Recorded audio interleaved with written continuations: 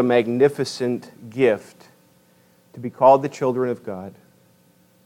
Lord, thank you for the beauty and majesty of that text that John read for us, Lord.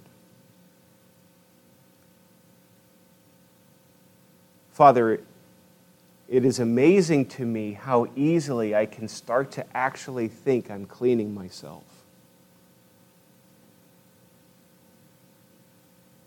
And forget the centerpiece of the story of the gospel, that I have been made clean by Jesus. I thank you so much, Lord, for that truth, that reality that our brother laid before us today. I pray that as we turn our attention to your word again, that your blessing would be upon one of the last installments in this study, and for your blessing to be on your people. And so, Father, would you use me to be someone that can be used by you, an instrument in your hand? But Father, it's not about Dan. It's about your Holy Spirit and your word affecting the lives of your people. These are your sheep. We are your sheep. We are your flock. And so I ask of you, my dear shepherd, would you feed us today from your word? We love you, Father, in Jesus' precious name. Amen.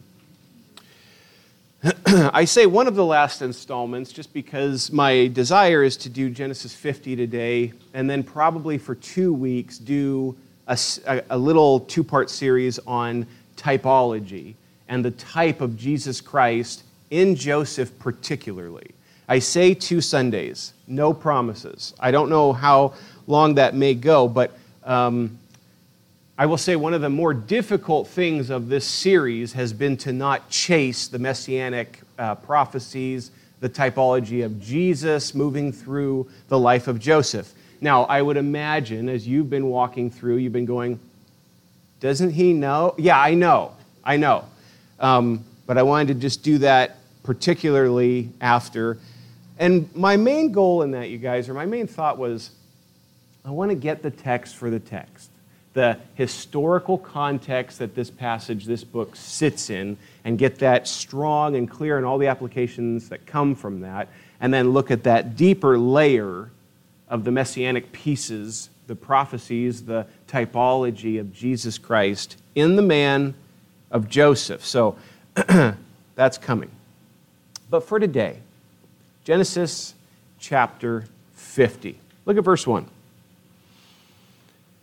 Then Joseph fell on his father's face and wept over him and kissed him. And Joseph commanded his servants, the physicians, to embalm his father. So the physicians embalmed Israel.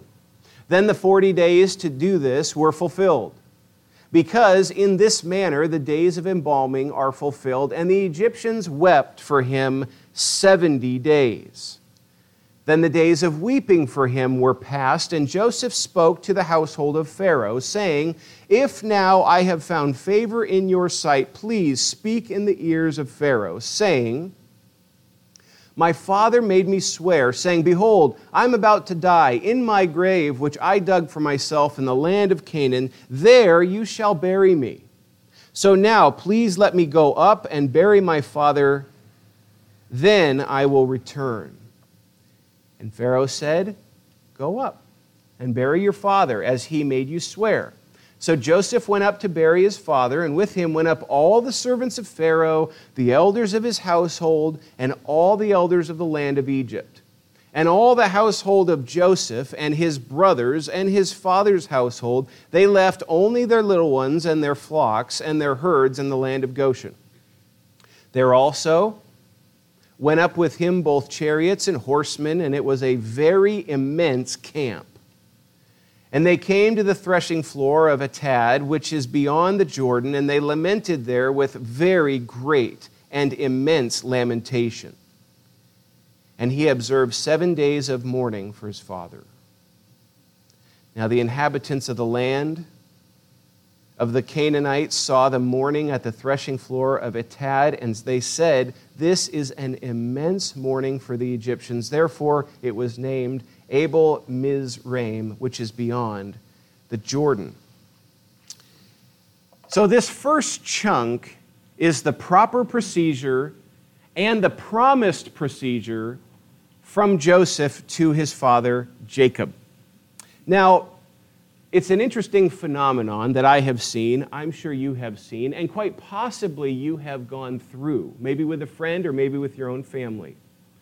When the death of a patriarch or matriarch takes place, the impact and the effect that has on their family. Now, I'm going a little different angle here than simply or merely the intense emotion of regret and sadness. But you know what? I find it fascinating how grudges can be withheld, or at least just put under the surface. And then the loss of a patriarch, things come to the surface. Sometimes it's over money. Sometimes it's over things that happen between them. And there's this funny phenomenon that I've seen, and I'm sure you have seen, where everything stays pretty civil until the loss. And I have seen some incredibly sad things happen between a family once they've lost their patriarch or a particular matriarch. That's in front of us a little bit today in reference to this man, Jacob. This man, Jacob, has been a primary character of this storyline, of the whole book of Genesis, but particularly the life of Joseph prior to Joseph as the son of Isaac, who is the son of Abraham. Jacob is a key figure. So much ink of your Bible. It's fascinating just to compare the amount of ink given to Jacob as opposed to Isaac. So much ink given to this man. And a very mixed man. A man where, if you look at his character, you can point to particular passages and say, what a worm this guy was. And then point to other passages and go, what a profound level of intimacy this man had with the Lord.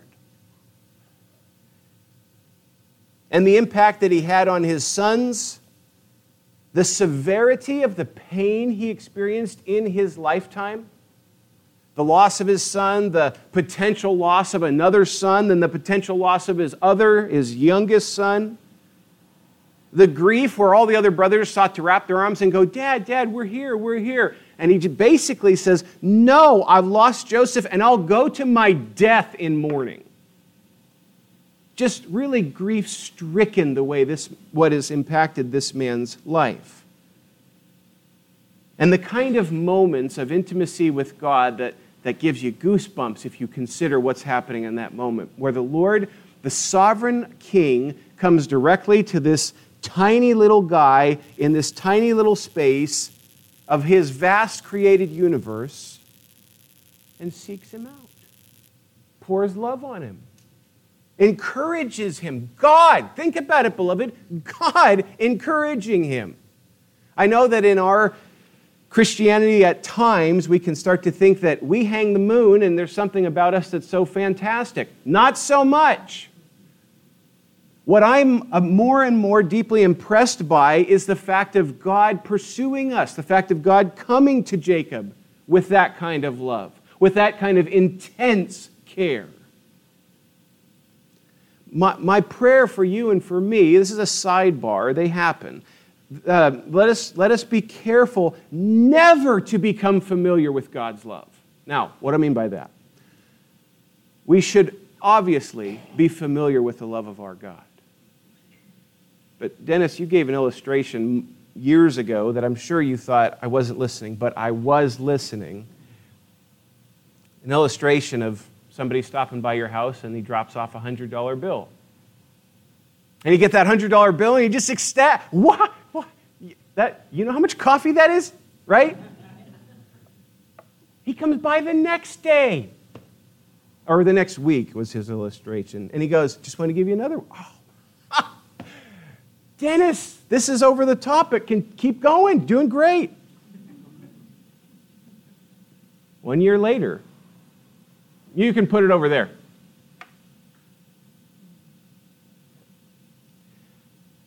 The love of God, the intensity of our God in the way he pursues us, cares for us, beloved, let that never, never, never become dusty. That you have some kind of a weird callus that's developed over the years. You go, well, of course he loves me. Really? Really? I'm flabbergasted at the absolute wonderful, sweet grace of God. Flabbergasted. It's a Greek word. And so now Jacob just died. If you remember in chapter 49, last week we went there, and this man has died. He's gone. He's with his Lord. The scripture says that he pulls his feet into the bed and he's caught up to his people. A beautiful way, a scriptural way of saying that he died. And remember, beloved, there's no wasted ink in your Bible. Everything there has a purpose, has a goal. The Lord has graciously let us know. And so he actually tells us in that moment, that intense moment of Dad died, we're told Joseph climbs onto his father in some fashion and cries over his face. Joseph fell on his father's face and wept over him and kissed him. You know how many times in the life of Joseph, recorded portions of the life of Joseph, we anticipated him to be sobbing and he wasn't? And then here we are, and the scripture tells us that he mourns, he weeps, he sobs over his father. Is this an act of a lack of faith? No. He's just weeping as one who has hope. He's not weeping as one who has no hope, as Paul makes reference to in 1 Thessalonians. He's weeping as one who has hope. Yes, he's caught up to the Father, by all means. But he's still my dad. He's still my dad. I was taken away from him for a lot of years. I've had some wonderful years with him, some sweet time with him. But the patriarch's gone. He's died. And you notice that Joseph commanded his servants, the physicians, to embalm his father. So the physicians embalmed Israel. So these particular servants of Joseph, they're in Egypt. He commands them, take my father and prepare his body to be ready for burial. Then the 40 days to do this were fulfilled, because in this manner the days of embalming are fulfilled. And the Egyptians wept for him 70 days.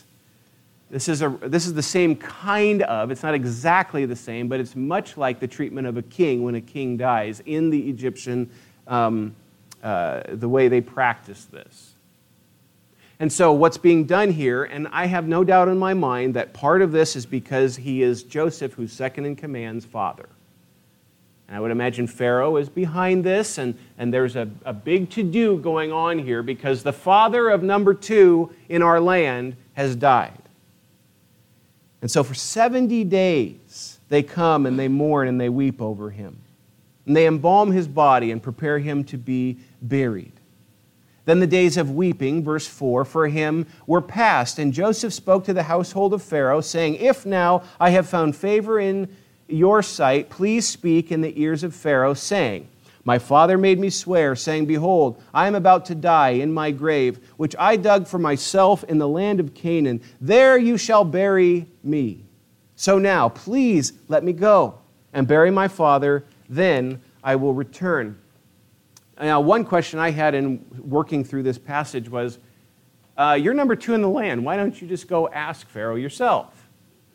And some different people take some different shots at answering that. It's in that nice white space in your Bible again, so we don't know exactly why he did this. Most commentators just say that they think during those 70 days, during that time of great mourning, he did not cut his hair, he did not cut his beard. He let himself go for all that time of mourning, and perhaps he felt like he was not presentable to then go before Pharaoh. Possible. Don't know. But for some reason, in that moment, he sent the family, the household, this is all of his servants and everybody else, he sent them to Pharaoh to ask, can I go bury my father? Now, I'm not going to spend a lot of time on this because I hit this pretty hard in the last couple weeks, but Remember, the burial of Jacob is far more than just sentiment. That's an act of faith by Jacob to be buried in the land that God had promised. So when Jacob is meeting there with Joseph and Ephraim and Manasseh and says, I wish to be buried here, it's not simply him saying, I don't want to be buried in Egypt. This isn't my homeland. I want to go back there. There's more to that. Because the promise of the Lord to Abraham, to Isaac, and to Jacob was a people, a land, a blessing to all the nations through your seed.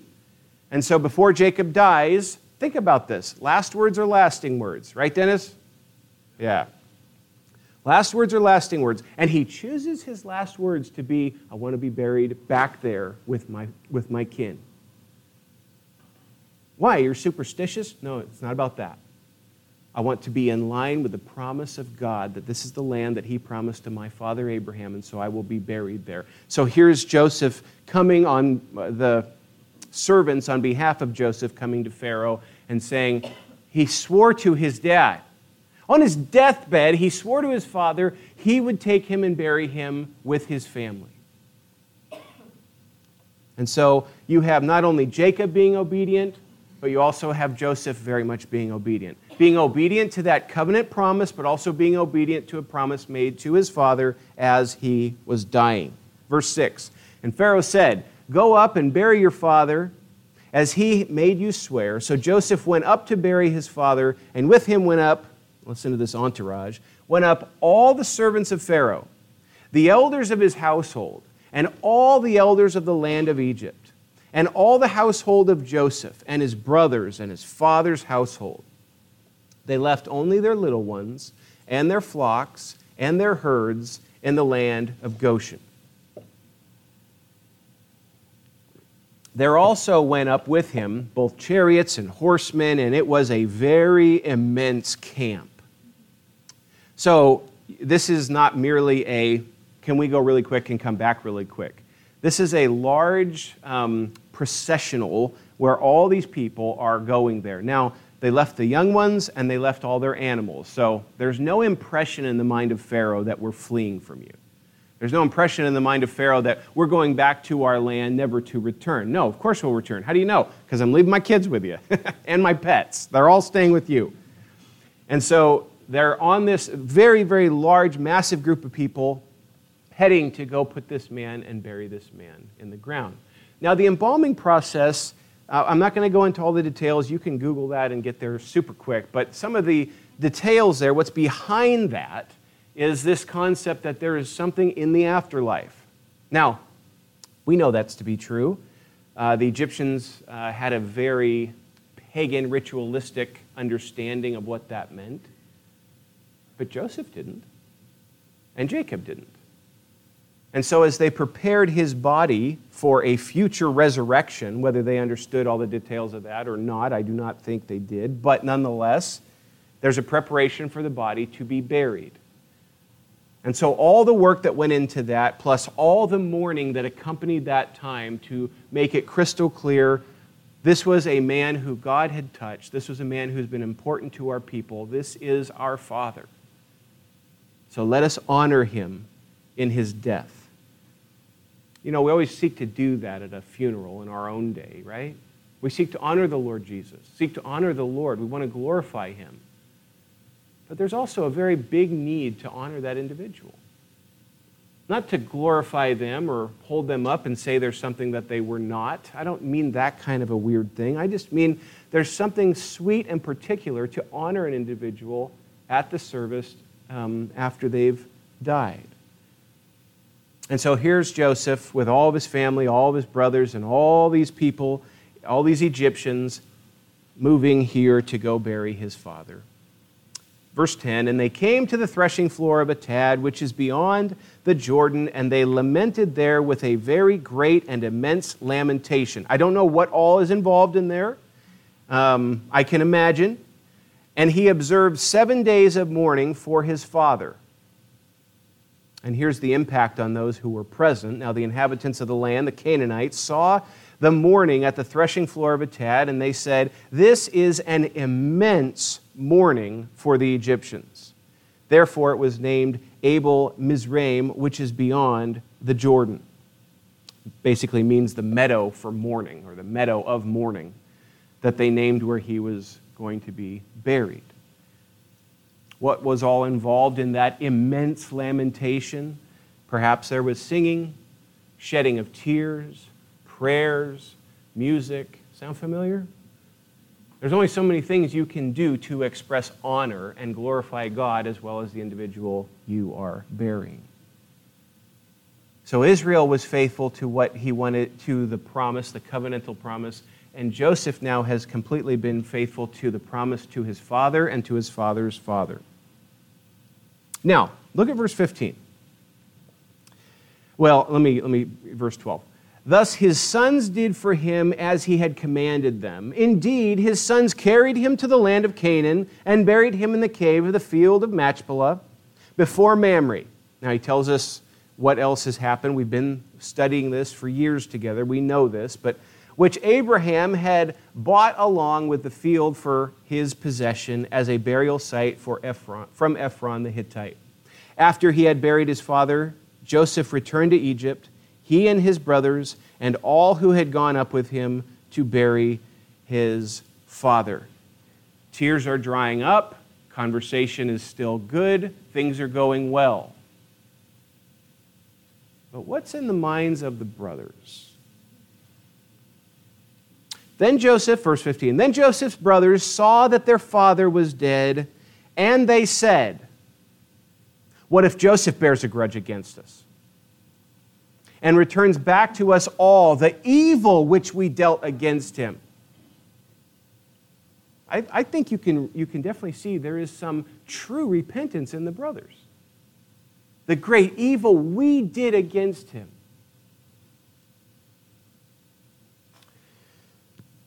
So they sent a message to Joseph saying, this is fascinating and brilliant, your father commanded before he died, saying, thus you shall say to Joseph, please forgive, I beg you, the transgression of your brothers and their sin, for they dealt evil against you. So now please forgive the transgression of the slaves of the God of your father.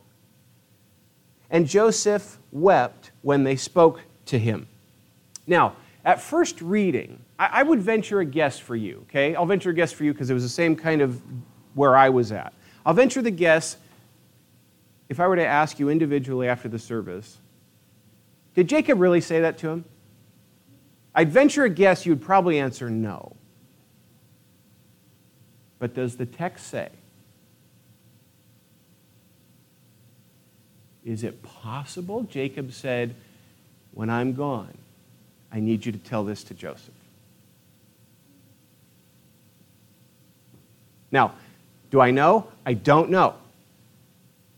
But here's the correction to Dan as a Bible student. My presupposition of character on a Bible character is a scary thing to do. And so the brothers who've had bad motives, bad intentions, so on and so forth, have also tasted some repentance. So when I read the text and I go, Dad never said that, that's me presupposing and pressing an evil motive on the brothers, which we should be very, very careful, beloved. Now, could that be the case? Of course it could be the case. Is it the case? I don't know. But I give that to you as kind of like a Bible study tidbit where when I catch something like that, by God's grace, I catch that even in my mind, I'm interpreting based on what I think it is or what it will be. Let us just be careful how we handle the text of sacred Scripture. Along with that, is it that far-fetched to think that Jacob would say, when I'm gone, I want you guys to give this sentiment to your brother, that I want him to forgive you? Is it possible that Jacob had tasted so much grace that he would desire for his son to give grace to his other sons? Not that far-fetched for me, but I don't know. Regardless, the brothers are scared. Joseph still holds a grudge. And so they come to him, and here's what they say to him. They saw that their father was dead, and they said, "What if Joseph bears a grudge against us and returns back to us all the evil which we dealt against him?" Now, here's what's fascinating, and I forget just which commentator made this point. I thought it was a really interesting point. He said the brothers are judging Joseph based on themselves. Now, what does he mean by that? The brothers are judging Joseph based on themselves.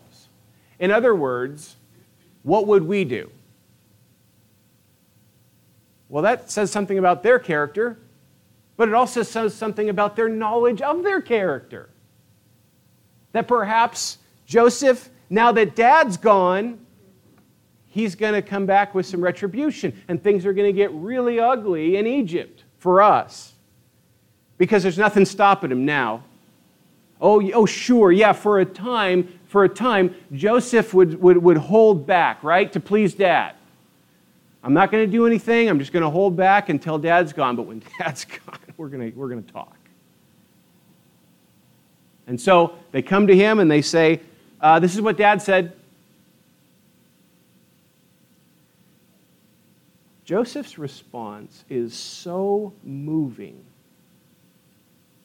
His reaction to that is he weeps. And you go, what kind of soul does this man have? That when the brothers come before him and they say, "Dad said this, that you should forgive, you should forgive, that we'll be slaves, you forgive him. You forgive them." Joseph's response is weeping. And I just challenge you guys to wrestle with that a bit on your own. What's behind the tears in that moment in Joseph? My understanding is that what's behind those tears is Joseph is so profoundly moved by the fact that they would actually think he would do that. After all the grace God's given to me, and after all the grace I've given to you, you think I've been waiting this whole time just to get you back. And that grief hits the heart in such a way, tears flow. You mean to tell me you guys think after I provided for you, I provided for your babies, I provided for Dad, we just went and buried our father, you think I'm going to come back and have that kind of dirty spite in my heart?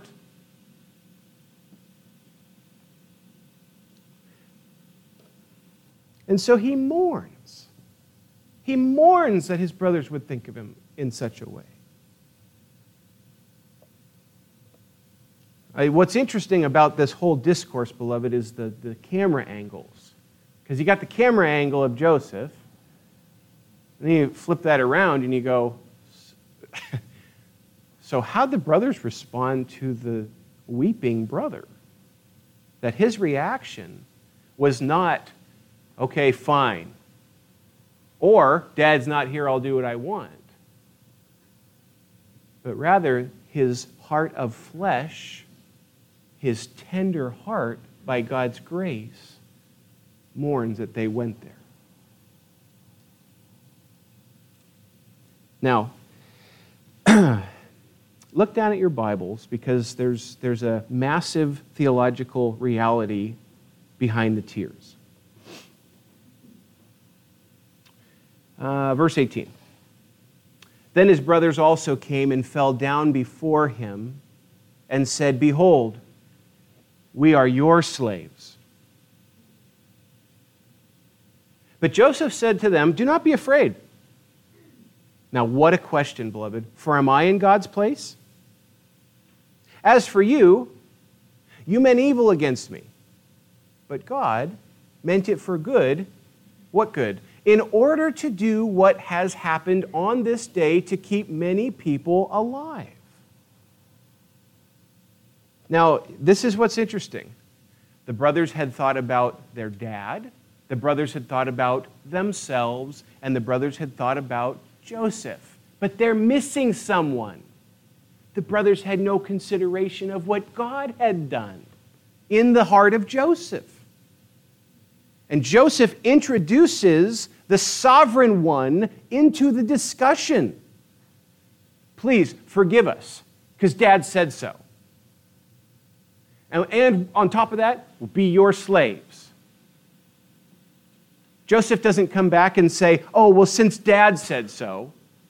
Joseph doesn't come back and say, well, since you'll be slaves. Joseph comes back and says, brothers, am I God?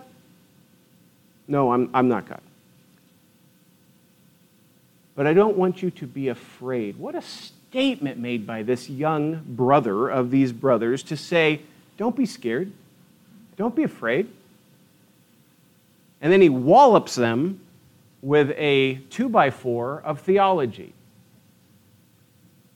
and says, in your heart, in that moment, when you grabbed my arm, your 17-year-old brother, and you took me, you threw me in a pit, you ate the food that I brought you, then you decided not to just let me die down there, you brought me up, and you grabbed my arms again, and I remember those bruises, seeing your hands on my body and seeing those bruises, how you hurt me. I remember seeing that, boys, how you did all that damage, and then you pulled me out and you sold me for money. You sold me. Your own brother, you sold me. In your hearts, pure evil was meant. And you are not off the hook in the sense of saying that it was not evil. In your hearts, you meant it as evil, period. But simultaneously, in that exact second, the sovereign of the universe had an intention as well that supersedes your intention. And he accomplished his absolute, perfect purpose through your sinful, evil intention. How's that work, Dan? I'm still wrestling. Still wrestling. But I see nowhere in the text does it say God was not in control, and I see nowhere in the text where the brothers can say, well, therefore, we're not culpable. Simultaneously, both there. You meant it for evil. God meant it. Notice the it for good. And so, brothers, am I God to stand in judgment of you? No. No, I'm not. And so, here's what he says, verse 21. So now, do not be afraid. And he pours on the grace. I will provide for you and your little ones. And he comforted them and spoke to their heart. What a sweet statement. You hear that? These guys came to him with the preparation of brutal slavery. We'll be mistreated by your hand. Please, just have mercy, have grace. And Joseph takes care of them. And the language here, what's so profound about the language is he says, he spoke to their heart and he granted comfort to them. Now, what does that look like? Did he embrace the brothers?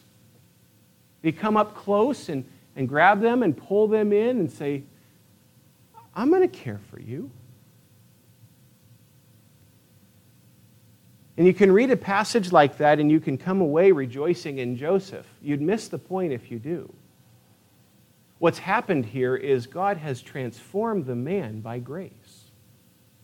Joseph has tasted the sweetness of God's kindness. And what flows from the wellspring of what's happened in Joseph's life and heart then flows out to his brothers. Beloved, it's an odd statement, but he is loving his enemies. Now, they're not so much his enemies here at this time.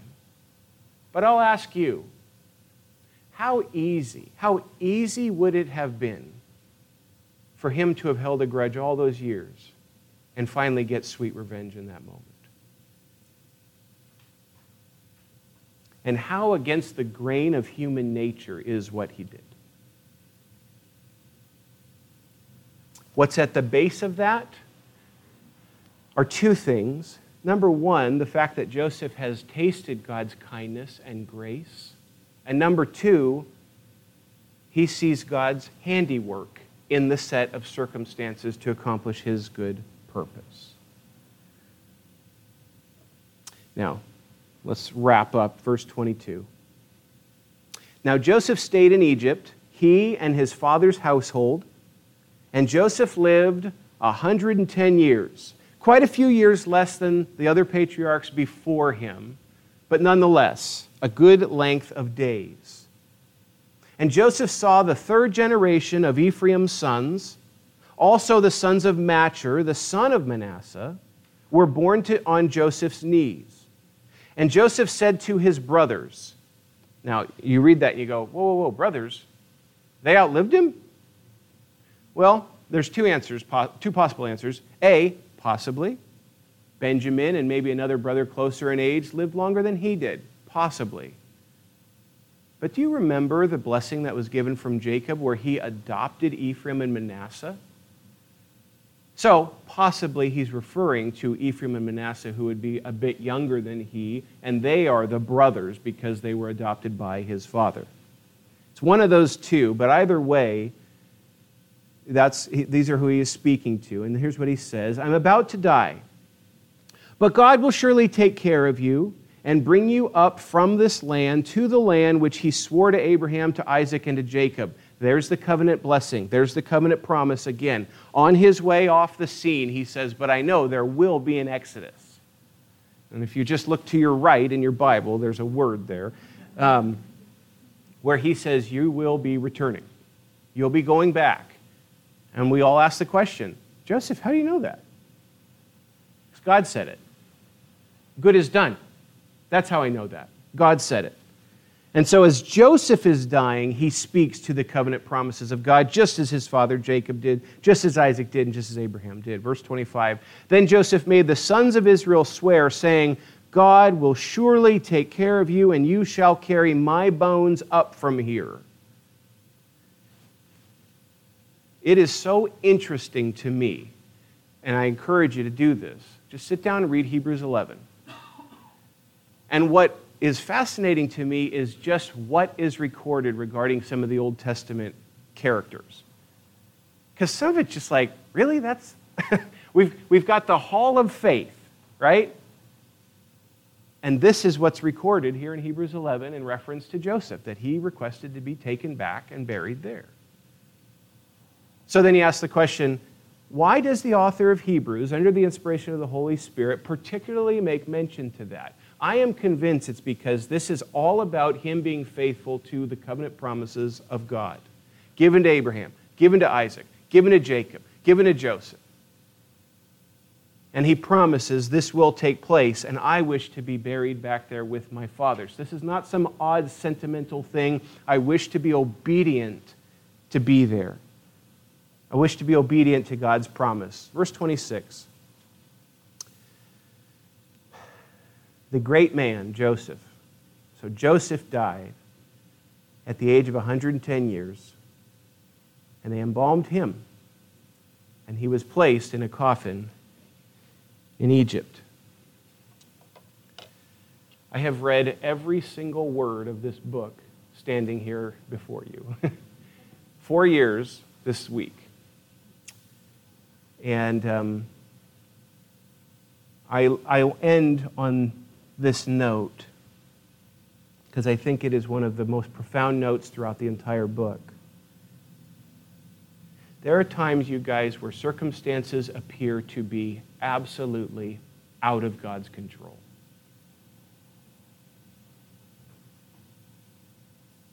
And if Genesis has said at least one thing, I mean, I realize, guys, 4 years of application, okay, but if there's one thing in particular, what it shows me is the Lord will never be out of control. Because the sum of the circumstances entailed in the entire book, I mean, Abraham and Hagar, really? Where's God? Joseph being taken and by his brothers and sold in that moment, that set of circumstances, where's God? And page after page after page, Abraham lying, I want you, Sarah, to tell him I'm your brother. I want you to lie on our behalf. Where's God? And you just ask it over and over and over again. Adam and Eve sin, where's God? And what I keep coming back to, going through this book, is there is a glorious plan of redemption on point. What's tough is there are times where a parent's circumstances seem so crushing, we begin to actually buy the lie he's not in control.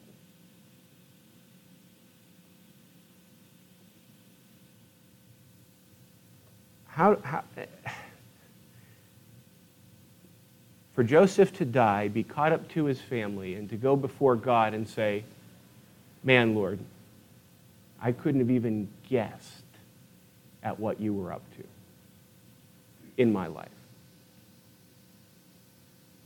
That truth that God has got the steering wheel in the midst of circumstances that are just killing you is one that I wish to just press before you and ask that God would bless you with that reality. And this morning I end on this note. I want to just thank you. We all know that there's all kinds of jokes and stuff about boring preachers and, all that fun stuff, right? Oh, he went long, and yeah, I know. Only the good ones do it, I'll say that. But in sincerity,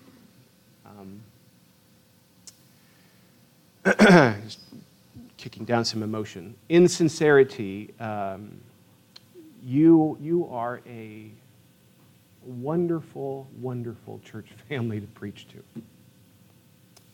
to.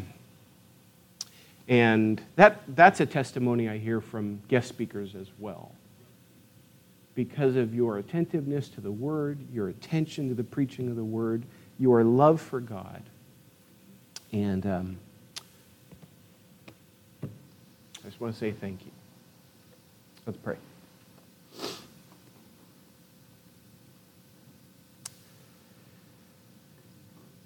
Father, thank you for your sustaining grace, that we as a church family have traveled through 50 chapters of the book of Genesis together. We have seen and heard, Lord, a sea of facts. And I pray, Lord God, from my heart, deep from my heart this morning, that you have sown the sweet word into the lives of these people. Some folks showed up in the middle of this series, some were there at the start. But Lord, I feel very, very humble, very small this morning.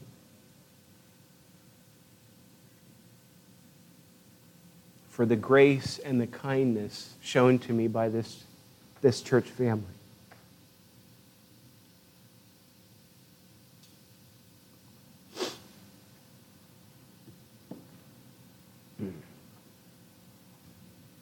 So, Father, thank you.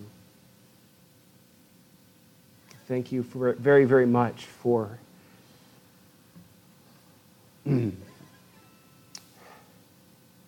thank you, Lord, for calling me and allowing me to bear such a marvelous privilege to bring the Word.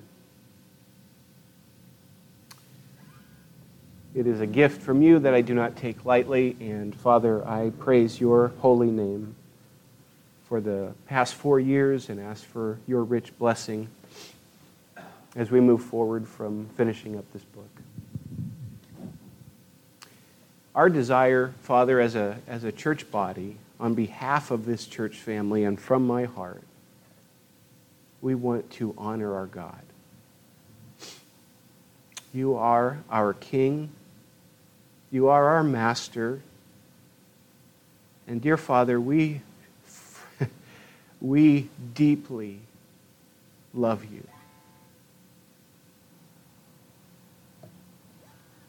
Amen. Amen. Thank you.